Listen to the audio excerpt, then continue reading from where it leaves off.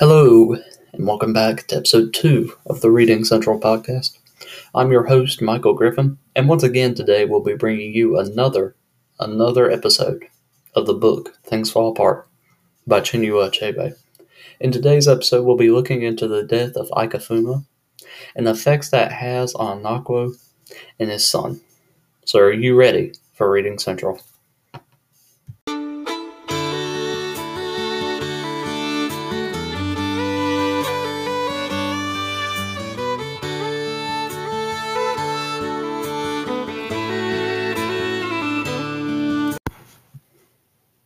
Welcome back. So let's get started to our topic for today.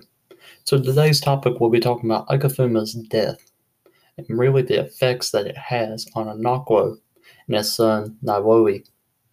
So let's get right into it. So right after the death, we can see the effects on Okonkwo have been pretty severe, something that we've never really seen from him.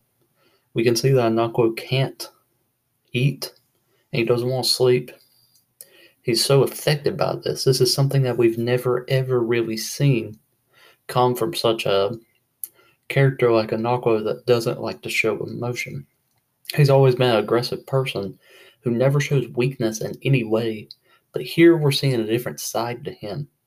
And Okonkwo goes on later in the book to call himself a woman because he's so affected by this moment, even though he has been in countless wars and has 5 human heads. This is something that we've never seen from this character. We've seen this character be aggressive. We've seen this character shoot at his wife and beat his wife and be a very aggressive person, but we've never seen him have a soft side to him like we're seeing here. Now let's see the effects that it has on his son. This book doesn't really talk about Nowyle and how he was acting after the death, but there's a few things that we see that are very distinguishing things that help us to figure out what's happening to the boy during and after the death. One of the things that we see from Nowyle is when Ikefumans is lied to, where the men are saying that they are going to take him to his family, but instead he's murdered. We can see that he begin to cry about this because Ikefumans has been like a big brother to him, and he doesn't want him to leave because if we see in the book, we see how Okonkwo was praising his son for once and talking about how Ikefumans was changing him and making him into the man that he wants him to be, more aggressive, he wants him to fit the mold of this society. So, and after Ikefumans is taken away to be murdered, we are told that Nowyle was crying in his mother's arms in her hut.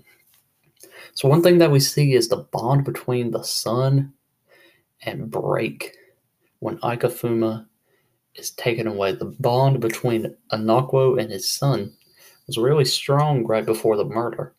You could see with Ikefumans there, they were very strong. They were sitting there with his dad, talking about stories and all this stuff.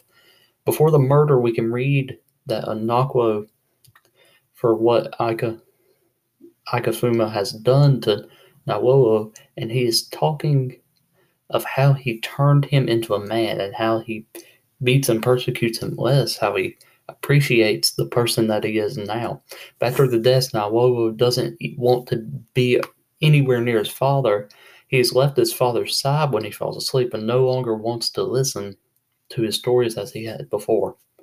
So this has been Michael Griffin, and I hope to see you next time on the Reading Central podcast. Once again, we'll be talking about chapters 11 through 16 on Things Fall Apart by Chinua Achebe.